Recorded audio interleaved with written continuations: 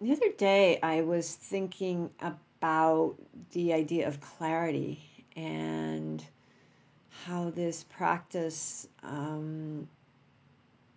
allows us to, when we clear away all the dust in our eyes or the cobwebs or whatever you want to call it, or when we begin to dig our way out from under the delusion that we are so often covered by or enmeshed in, we begin to develop clarity, which is seeing clearly the reality of the moment, not because we have glasses or we have 20/20 vision, but the the clarity of understanding what's actually happening, understanding the reactivity that may be present, or understanding the wise thing to do. We come from this place of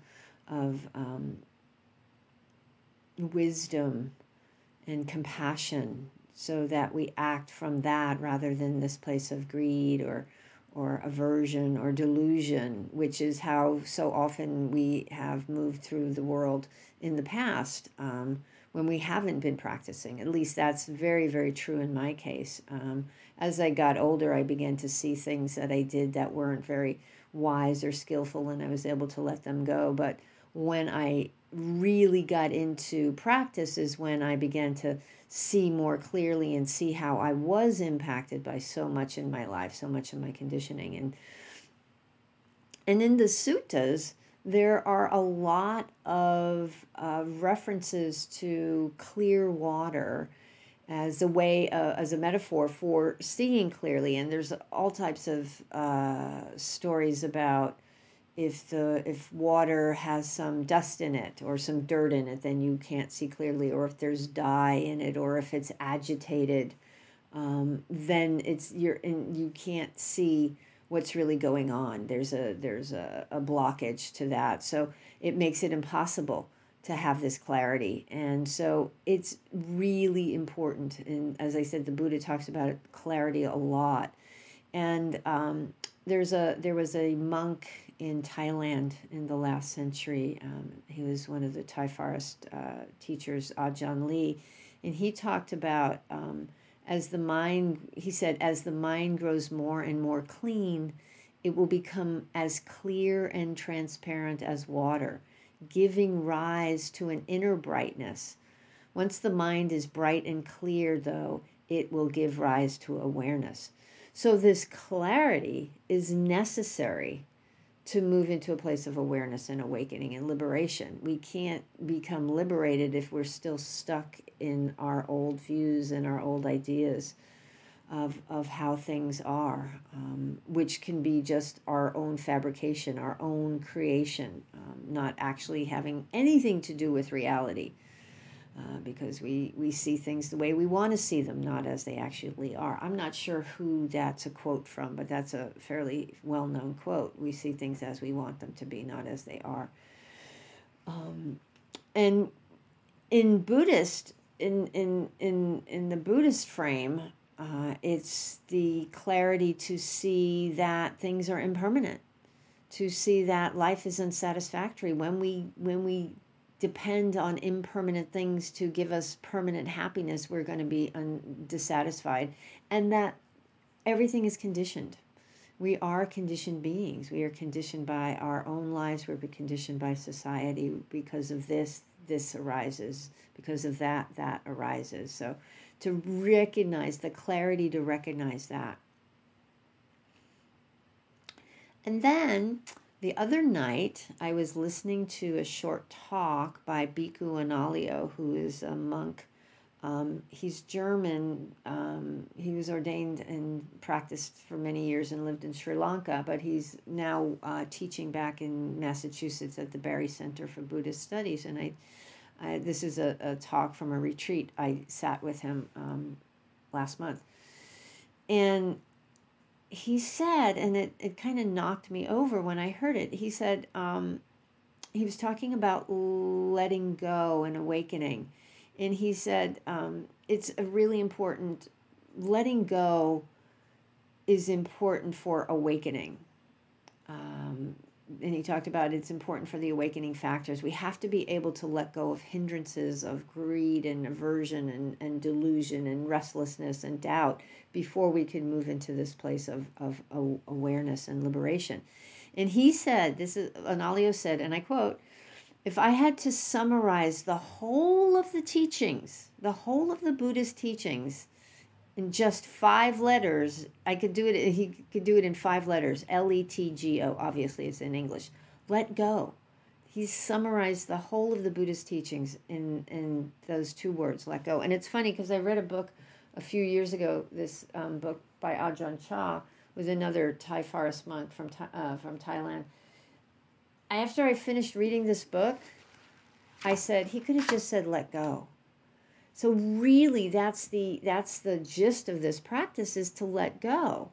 And the reason I'm talking about letting go is because once you let go, then there's clarity. You don't get to clarity, you don't get to awareness and awakening without being willing and able to let go.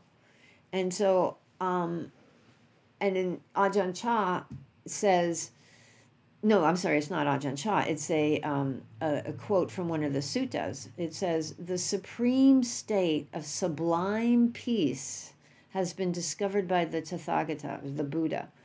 That is liberation through not clinging.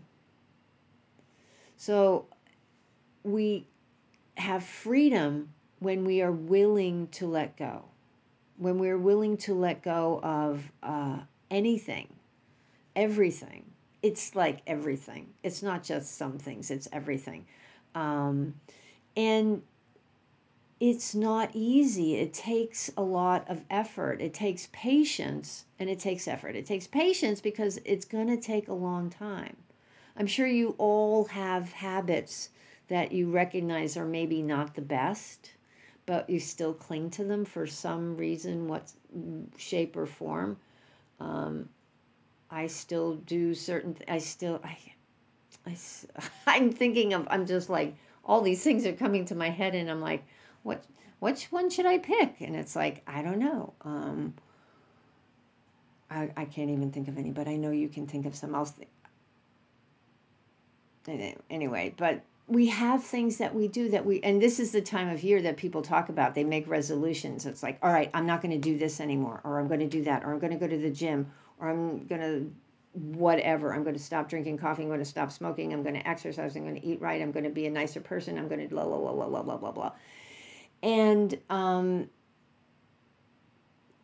because we all recognize that there are things we're stuck to. We're stuck with narratives that I was talking to a friend earlier this evening about how harsh he is to himself in his speech. And he was talking about how he thinks it's a lot of his growing up. He was, always yelled at, always told it wasn't good enough.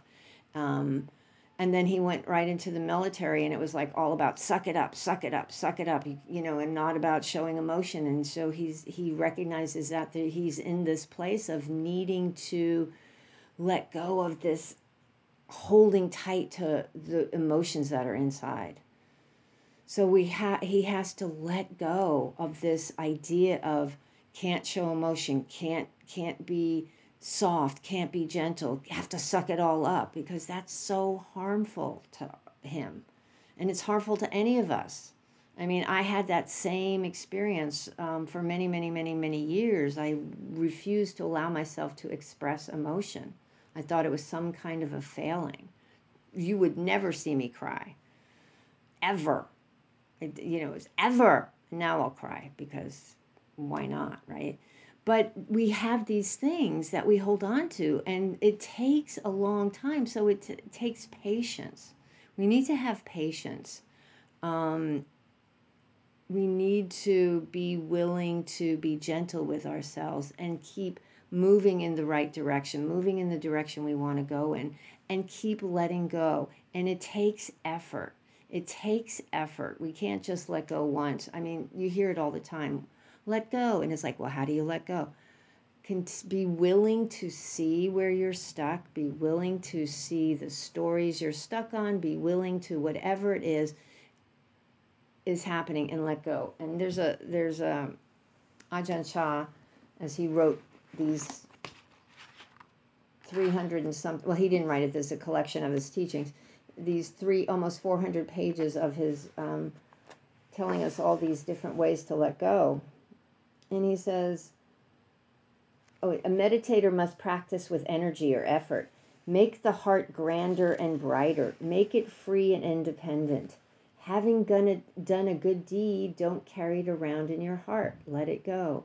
Having refrained from doing an evil deed, let it go. The Buddha taught us to live in the immediacy of the present, in the here and the now. Don't lose yourself in the past or the present. So we have to be willing to be here. He also talks about there is no other place. He says there's always a parade of people. There's always a parade of things that will drag us away, but we have to make the effort to stay. If we stay here, nothing else can move in. And as soon as we become attached to something else, we're no longer in the present. When I was on a retreat a few years ago, many years ago, I think it was like 10 years ago, and it was the one line that stuck when I came out of it was, to cling is to suffer. And letting go is the antidote to clinging. When we crave, we cling, and when we cling, we suffer. And so what do we cling to? What are we holding on to? We cling on to ideas of who we are.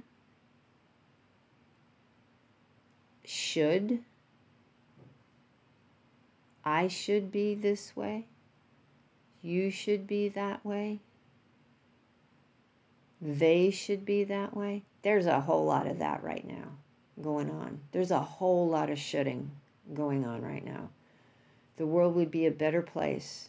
I'm not saying it wouldn't be a better place, but we get fixated on ideas, and we struggle with them because people are not doing what they're supposed to do. I'm not doing what I'm supposed to do. You're not doing what you're supposed to do. So we have these ideas that we get stuck on. That is the root of so much of our suffering, of all these shoulds. But these shoulds are just mental formations. They're just constructs and ideas that we cling on to. Nothing, there's another famous line, nothing should be clung to as I or mine either. We take birth as a person who needs something to be a particular way. I want that. I've taken birth as a person who wants that, instead of just seeing, oh, there is that thing over there. I don't need to have it.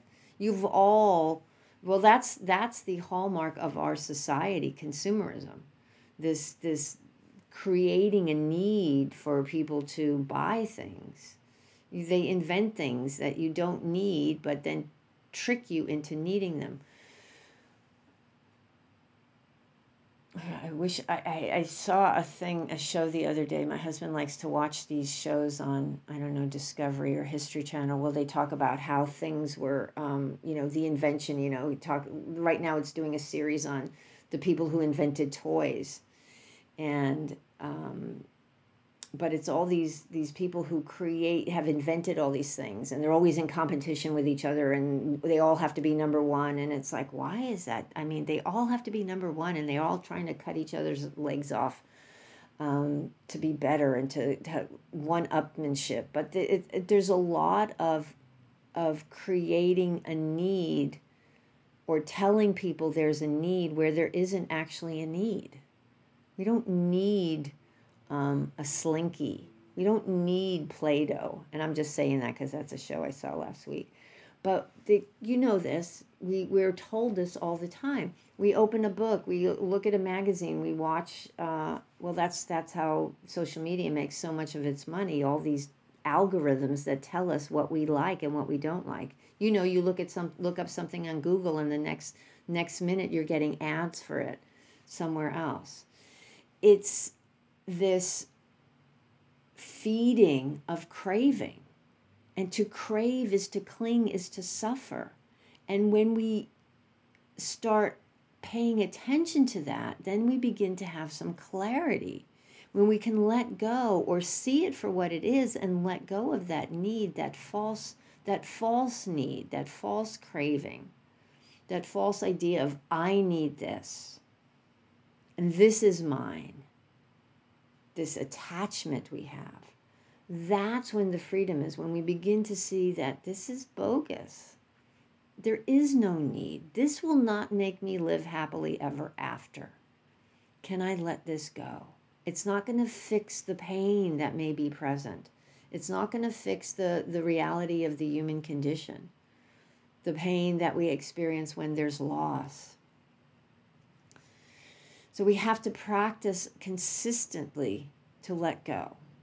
Letting go of recognizing the teachings that the Buddha offered for this, the hindrances, aversion, not liking something, and then getting all bent out of shape about it, or craving, which I just talked about, restlessness and worry, where the mind is just agitated because we're going ping pong back and forth, back and forth. We're not able to rest in the moment. And worry is just a creation of a story that I'm going to lose what I have, or it's not going to work out the way I want it to work out, and it's going to be painful. There's a lot of that. So recognizing worry comes out of this sense of this sense of future that's not going to be beneficial. But that means when we're lost in that future, we're not actually experiencing the reality of the moment, which is where clarity and liberation reside.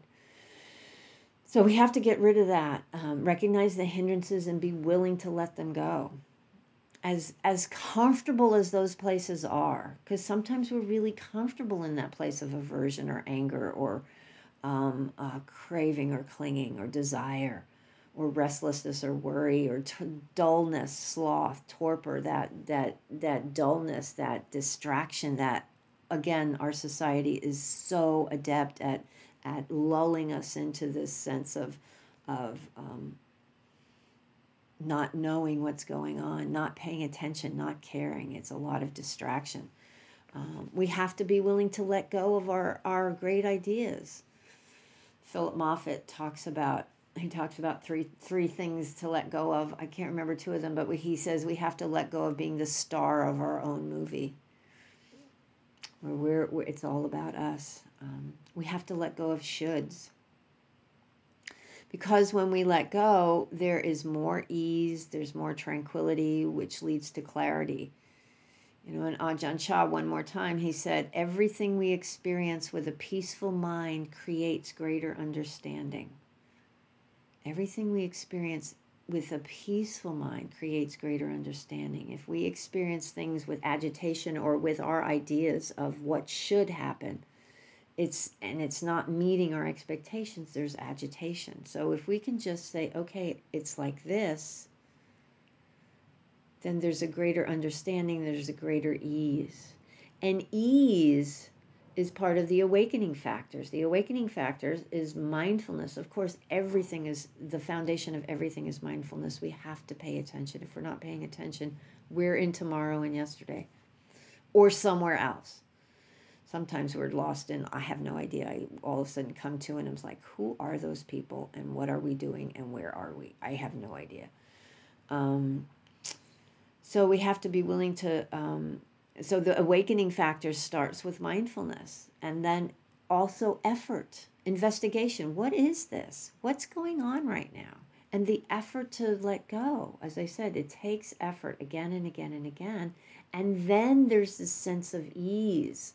There's this sense of tranquility that arises naturally, not because everything's fabulous, not because it's wonderful and pleasant.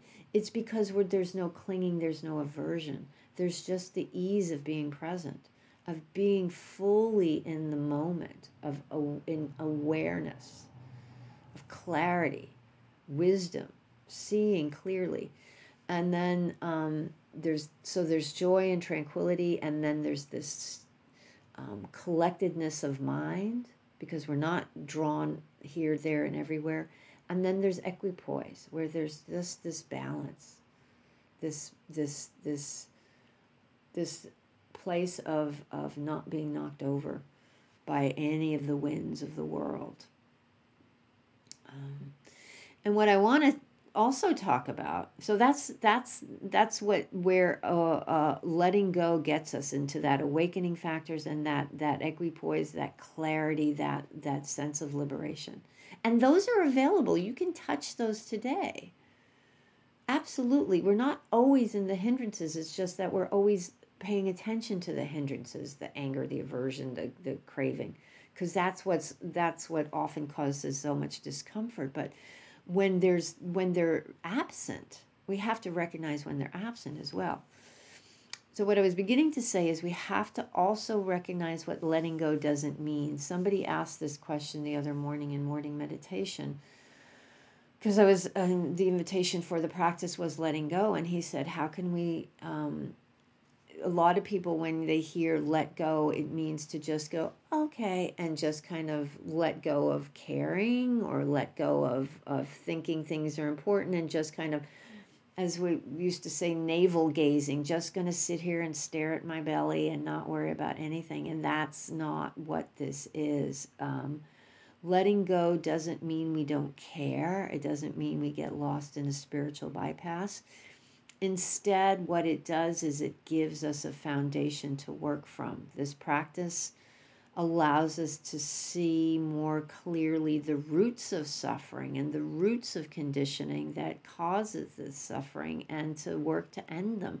In fact, I was talking about Bell Hooks last week, and she said her practice is what allowed her, is what gave her the foundation to be an activist, to be a very outspoken person, to work and speak truth to power. She said it was the practice that gave her that, because there's this place of steadiness, there's this place of clarity and wisdom. You see clearly what needs to be done. We see the big picture, but we're not attached to the shoulds. We just see where harm is being caused, and we work to ending harm, and recognize and that it takes patience. Patience is here. Effort is here as well. It may not happen in my generation. It may not happen in the next generation. Letting go of the expectations of what it's supposed to look like by a certain date. We just keep, staying in the present, do what needs to be done. Also doesn't mean we don't plan, because there's the relative, dealing with our life every day, and then the absolute, which is where we're headed, to this just place of absolute ease and non-attachment. But we also have to deal with the daily business of doing things. So we plan, but we're not holding on tightly to anything. And there's a quote from Angel Kyoto Williams that I want to offer, talking kind of about this, what we don't let go of. She said, a new Dharma is one that insists we investigate not only the unsatisfactoriness of our own minds, but it also prepares us for the discomfort of confronting the obscurations of the society we are individual expressions of. It recognizes that the delusions of systemic oppression are not solely the domain of the individual.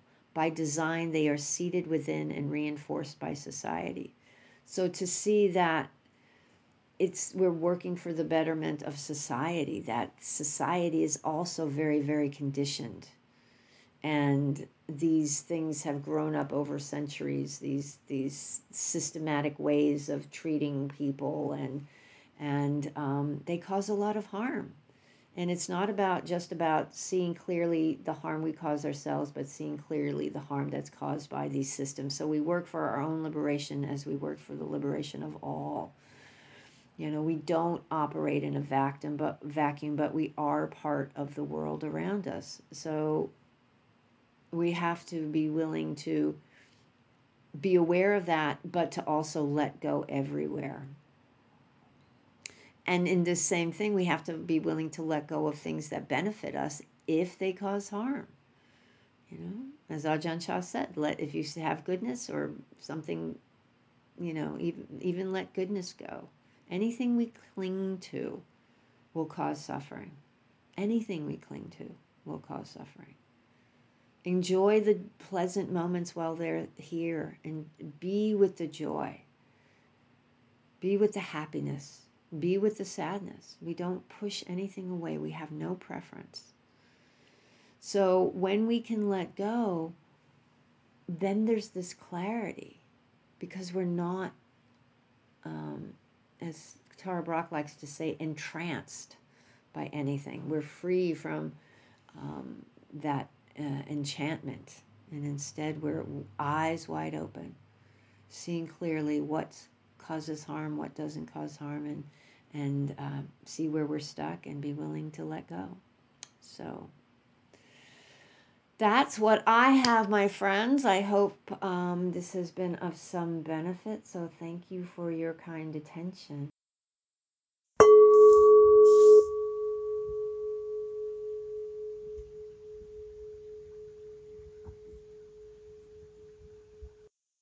Thank you for visiting Undefended Dharma. These teachings are freely offered. However, if you would like to make a donation to help support the technology that makes these podcasts possible, please visit marystankavich.org/support. Thank you.